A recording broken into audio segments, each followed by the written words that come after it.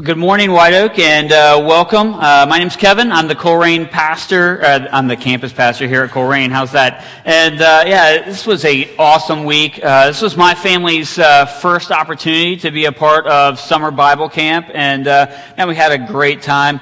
I was helping out with my son Jack's kind of track, and we were doing basketball. And I'll tell you though, at the end, 5 days every morning being here and volunteering and stuff, we get home at the end of the day and we were just wiped. We were so exhausted, but it was a good kind of exhaustion. We had an absolute blast helping out, and it was so awesome to see church come together and serve, and just how many kids we were able to impact. And man, we loved the theme and going through it every day. And so if you were a part of it, thank you. If you brought your kids, I hope that they had a great time too. But we're excited that everybody is here today, and that we can jump in and continue on in this series that we started last week, talking about four. And so last week, Rick kind of kicked it off, and we talked about the idea that we are for our community, that we are for Colerain. Over at Ross, Nathan talked about the idea that they are for Ross, and just this bigger idea that we are for the greater Cincinnati area, that we want to be for it. And one of the real the main idea that Rick shared with us last week, and I just want to remind you of it, he said this, he said, for far too long, the church has been known for what we're against, and we should be known for what we are for. Amen. Right? That for far too long, our identity is forged in this idea of what we stand against. And we haven't been talking enough about what we stand for. And this word for, what are we talking about when we say that? Well, the big idea here is that things that we're in favor of, right? Things that we're not against, things that we are supportive of, things that we are pro, right? And things that maybe we are on somebody's side for. We want to talk about the things that we are for. And as we kind of kick off this initiative, some of the things that Rick talked about as we talk about White Oak as a whole that we want to really be about, and I'm going to list them out. He talked about that we want to create compassion in people, that we want to create common ground. We want to figure out what we have that is alike with our community. We want to create conversations everywhere that we go, and we want to create connections. And that really kind of paints a picture for what this whole series is about. We're in a culture that is saturated with what we stand against. And here at White Oak, we want to take back this idea that we are for our communities, the communities where we're present specifically. And we want you to know more than anything. I don't usually like to preach this way as far as that I kind of unveil everything right at the beginning. But this week is a little bit different. And so if you miss everything that I say, if you walk out of here and you're not really sure what the message was about, I want you to drill in on this one idea. Okay? And we're just going to lay it out right from the beginning. More than anything today, we want you to know that we as a church are for you. Okay? You as an individual, you as a person, that you matter. Here at White Oak, we stand for you. We're in favor of you. We are not against you. We are on the side of people, specifically individuals. And this is why, all right? This is the bottom line. We are for you because at the end of the day, we believe more than anything that God is for you. Right. It is the gospel message. It is really truly the outline of everything that we find in the Bible. It's the culmination of everything that the Bible kind of teaches. That God is for you. That God wants you more than anything to be in a relationship with Him, and He proved that by what He did with His Son. And so we're going to dive into that a little bit. Right? God doesn't want you to simply exist. He wants you to have a full life. He created you to experience life in an exciting and thrilling way. I'll tell you, when this building was packed full of kids each and every day, one of the words that came to mind as we were going through everything that we were doing was just the idea of fun. Our people, our kids were experiencing fun. Whether we were in our basketball track, or we were down in our Bible story time, or whether we were doing snack or whatever, man, kids were just having a blast. They were having fun. You could tell by the smiles on their faces. In a little bit, you're going to get to see a recap video, and I think it's going to be able to be evident in there. We love to have fun. God created us to enjoy life. You ever wonder why you just enjoy certain things? I love going out to a nice restaurant, or you love a beautiful spring day. Oh, we were created and designed to experience life in a way that is full of joy. God is for you. All right? And so we have to kind of embrace that, right? We have to believe that, right? But we have a hard time sometimes. We have a hard time. I don't know if this has ever happened to you, but I know, I can be honest, that it's happened to me, that there are days, there are moments, there are situations, there are circumstances where you're left asking yourself, man, is God out to get me? Is God against me? Man, it can happen in the easiest ways, right? You can be traveling to work and you get a flat tire and you're running late for something and you're just like, oh, man, what is going on? It can happen in some real hard ways too. Your marriage is failing. You're experiencing struggles in your relationships with your kids or your parents, whatever it may be. There's the pains of addiction that are going on, whether it's you or somebody that you're connected to. And there's some real things that happen. It could be debt. It can be anything. And we just feel like maybe we can't get ahead. Maybe life is just not going the way that we envisioned it. And so we begin to believe this lie that God is against us because of the circumstances we find ourselves in, because of the way that we feel like maybe they say because of the hand you've been dealt. And we begin to believe that God stands against us. If you've ever felt that way, I'll tell you though, you're not alone. We all go through moments where we have some doubt. We all go through moments where we kind of struggle with that. And even some, if you look through the history of the Bible, there's some people that we would just kind of consider to be spiritual giants. There are people that the books in the Bible are written about. And we see these people and we're like, man, I want to have a faith like they do. But these individuals, no matter how much we read and we see how God blessed them, or we see how, it's evident to us that God was for them, there's a lot of individuals that we find in the Bible who, even in the midst of that, doubted and felt like that maybe they didn't trust that God was for them. Abraham is the father of God's chosen people. He was given a promise that God was going to give him descendants and that he was going to be the father of this great nation. Problem was that Abraham didn't have any children. And so one moment in Abraham's life in Genesis chapter 12, when he was still known as Abram, the Bible says this. It says, Abram said to his wife Sarai, "Look, you are a very beautiful woman. When the Egyptians see you, they will say, 'This is his wife. Let's kill him, then we can take her. So please tell them that you are my sister. Then they will spare my life and treat me well because of their interest for you.'" The first sign of opposition or fear to this promise that God gave Abraham, then Abram, he's willing to lie about the identity of his wife because of fear, because he's afraid. See, God had given him a promise, but Abram didn't trust in that promise. And so Abram took things into his own hands and says, "Hey, here's what you need to do. You need to tell everybody that you're my sister, because I'm afraid that if they know that you're my wife, they're going to kill me and they're going to take you. But if you're my sister, well, maybe they'll feel like that we can kind of negotiate." And so it's just this crazy story. It's like, who would do that? What comes out of fear? Abraham didn't trust in the promise that God had given him. He didn't believe that God was truly for him. Moses was recruited by God to lead the Jewish people out of slavery in Egypt.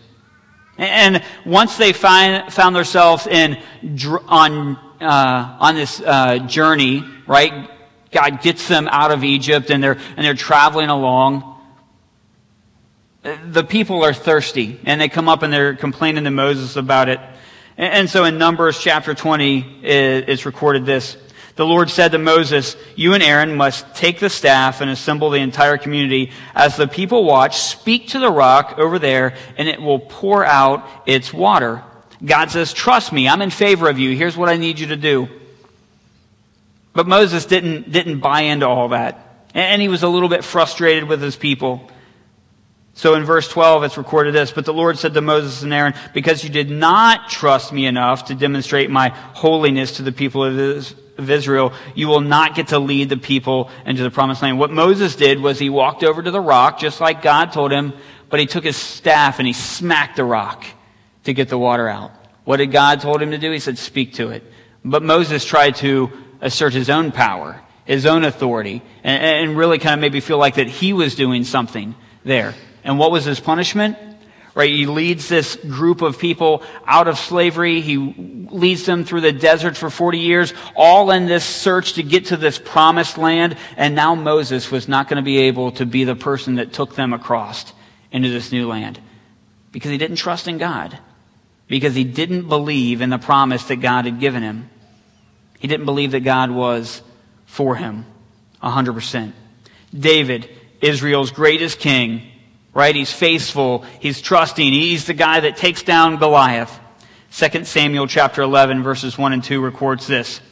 "In the spring of the year, when kings normally go to war, David sent Joab and the Israelite army to fight the Amorites. However, David stayed behind in Jerusalem." A couple things stand out here. This is a time where kings normally go to war, but David, instead of going himself, he sends Joab to go out and fight on his behalf, and he is left behind. Anybody know what happens when David sends those guys out to war and he stays back at the palace? He happens to see a young lady bathing on a rooftop, Bathsheba, and the rest of his life is changed because of that moment. Because he didn't trust in God. He didn't fully submit. He didn't believe that God was truly for him. He wanted to take things into his own hands, right? This is a guy that we sing songs about. This is a guy that stands up and we see him as being full of honor and integrity. But there was a moment in his life where he doubted, where he wasn't perfect. Peter, one of Jesus' closest friends and followers, he often misunderstood exactly what Jesus' mission here on earth was. And so when Jesus finds himself in the garden towards the end of his life, in John chapter 18 verses 10 and 11, it records this: "Simon Peter drew a sword and slashed off the right ear of Malchus, the high priest's slave. But Jesus said to Peter, 'Put your sword back into its sheath. Shall I not drink from the cup of suffering the Father has given me?'" Peter couldn't trust in Jesus' plan. Peter didn't believe that Jesus knew what he was doing. He was trying to protect Jesus. And so the point is this: some of the most heroic people that we read about in the Bible, some of the people that we believe, had it all together. Sometimes they struggled to believe that God was for them. But here's the truth: God gives us an evidence of his faithfulness. God paints a picture for us that he is on our side. God sent Jesus to prove that he is for you. Jesus shows up to tell us just how much God loves us. I think it's appropriate that here on Summer Bible Camp Sunday that we take a look at a passage of Scripture that many of us, myself included, probably learned for the very first time maybe at a kid's vacation Bible school. Right?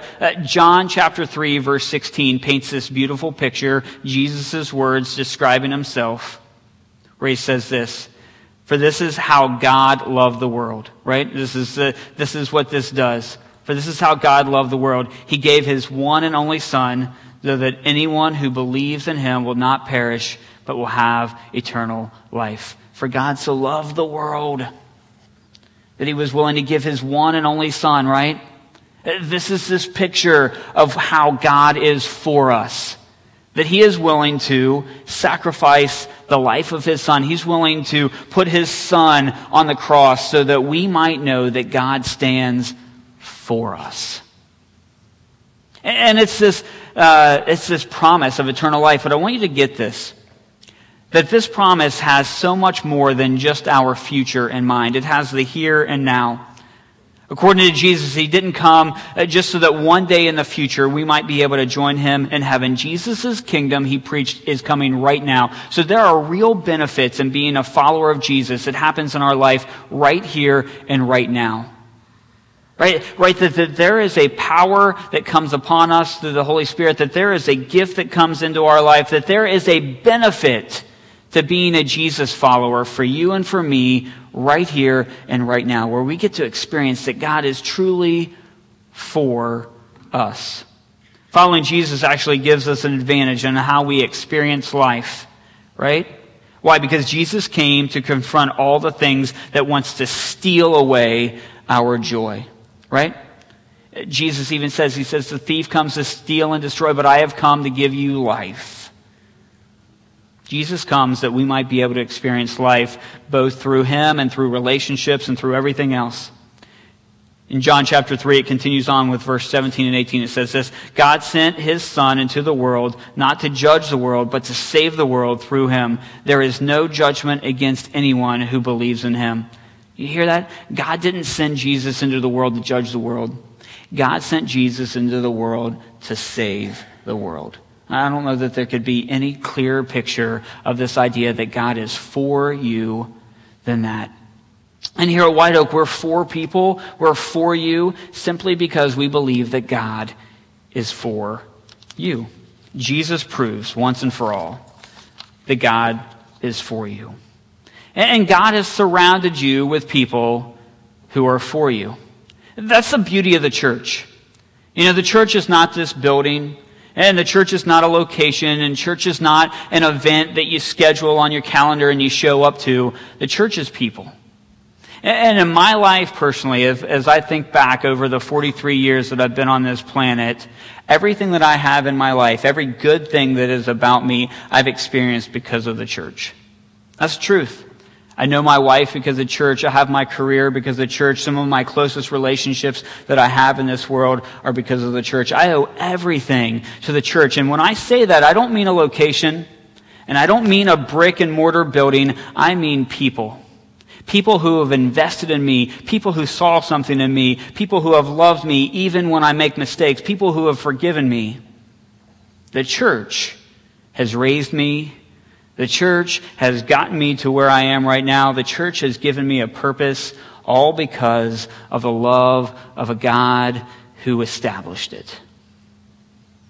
And so many of us miss out on the joy and the life-giving purpose that a church can have in somebody's life because we've given up on institutions. Because we've given up on what the church has to offer, because we've bought into a lie that the church is a place or the church is a scheduled event, and we've forgotten about the fact that the church is a people and a relationship. And so one of the ways that God can demonstrate that he is for you is through the relationships that we have in our life. But when we cut ourselves off from those, when we stand apart from those, it's really easy to find yourself maybe doubting that God is for you. And so one of the ways is that we surround ourselves with people who are also for us. All right, we talked about this a couple weeks ago when we were doing this relationship, when we were talking about our relationships with one another, when we were talking about friendship, right? Sometimes we just have to examine and see, who is it that we are hanging around? Are we hanging around people who you know, without a shadow of a doubt, are for you? God created you also to be for other people. It's this beautiful circle, right? That God's for you. Here at White Oak, we want to be for you. We want to surround ourselves with people who are for us. And because of that love that we're given, we want to be for other people. We want to reciprocate that. We want other people to know that God is for them. It's this thing, and so I want you to do me a favor. If you've got your program or you got something to write with, maybe you could do it on your phone, possibly. But I want you to interact with me just for a second. And so what I want you to do is on your program or on whatever you're going to write on, I want you to create a tic-tac-toe board. You know what a tic-tac-toe board looks like? There's one up on the screen if you need some help. And so on mine, I've got my name right in the middle. And so there's this conversation that comes about when we talk about loving other people. Jesus gives a very clear command about that we are supposed to love our neighbors. And there's this deep philosophical conversation that happens anytime we talk about loving neighbors, where the question comes back, well, who is my neighbor? Jesus was asked this very question, and he goes into this detailed story, right, about the Good Samaritan. I just want to challenge you that while we're called to love people, and we're called to love all kinds of different people that we come in contact with, sometimes our neighbors are actually our neighbors. All right? And sometimes we're called to love the people who actually live around us. And so what I want you to think about in this tic-tac-toe board, all right, is who are the people who actually live in front of you, beside you, to your left and your right, maybe across the street from you, behind you? Can you name the people who this would represent? If that was my house, right? Imagine that being my house. Who lives on one side of me? Who lives on the other side? Who lives across the street from me? Who lives on catty corner to me either way? Who lives back behind me? Do you know who those people are? When's the last time you had a meaningful conversation with one of the people who were really your neighbors? In a day and age of garage door openers and privacy fences, when's the last time you invested intentionally in somebody who lives in that grid for you? We are called to be for other people. And one of the places that God has planted us, one of the reasons that White Oak is for Colerain and for Ross is because that's where we're planted. God has planted you somewhere. Right? Maybe you live in an apartment. Maybe you don't have anybody that lives around you. But I just wonder, can you figure out, do you know who lives there? Can you name them? When's the last time that you shared with them a meal? When's the last time you invited them to come to something or reached out to their kids and invited them to come to something like summer Bible camp? We need to begin to take serious this idea that God has created us to be for other people and figure out how we begin to do that. How we begin to live that out. If you're going to be serving communion today, I want you to go ahead and go back to the back as we get ready for the end of our service. But if you could make your way back there. We want you to know that White Oak is for you, because we believe that the evidence is overwhelming that God is for you. And what God stands for, we stand for. Romans chapter 8, starting with verse 31, says this. It says, "What shall we say then about such wonderful things as these? If God is for us, who can ever be against us?" Did you hear that? Paul writes this beautiful excerpt. He says, what should we say about all of this as he's writing in the book of Romans? He says, if God is for us, who could ever be against us? Not our sin, not our doubt, not our debt, not our past. Nothing can stand against us if truly God stands for us. And I believe that He does. Amen. And I believe that He proved it by sending His Son to the cross. Jesus came to take back our lives. He came to claim it all back. Jesus came so that we could have a relationship with God. And this is what He says in conclusion of that. He says, since He did not spare even His own Son, but gave Him up for us all, won't He also give us everything else? What should we say then, he says? If God is truly for us, what could ever stand against us? Today I want you to know more than anything that God is for you. And He's on your side. He is cheering for you and rooting for you. He wants nothing more than for you to succeed and for you to have a life. And He's laid out this kind of picture through Scripture of what we're supposed to look like, what our interactions are supposed to look like. And they could really be boiled down to this simple idea that He wants us to love Him with all of our heart, right? Love God, and that He wants us to love other people. And He just wants us to make a difference in this world. God is for you. And And if you've never experienced that, if you've never claimed that, if you've come here today, maybe you're here visiting with us, or maybe you've been here for a while, but you've just never made Jesus the Lord of your life, I want you to know that he is for you and that you could claim him to be your Lord and Savior. Man, we would love to have a conversation with you about that. You could grab that connection card that's in your program. You could mark a next steps, and we would love to have a conversation with you about what it looks like to be a follower of Jesus, because God is for you. And we're for you because we believe that's what God would want. Would you pray with me? Dear Heavenly Father, I thank you so much for the opportunity that we have to be here today. We thank you for your Son, Jesus, who demonstrates more than anything how much you love us, how much you are for us by sending him to the cross, God. We are thankful for the salvation that comes through that. We're thankful for the hope that comes through that. Thank you, Jesus. It's in his name that we pray. Amen.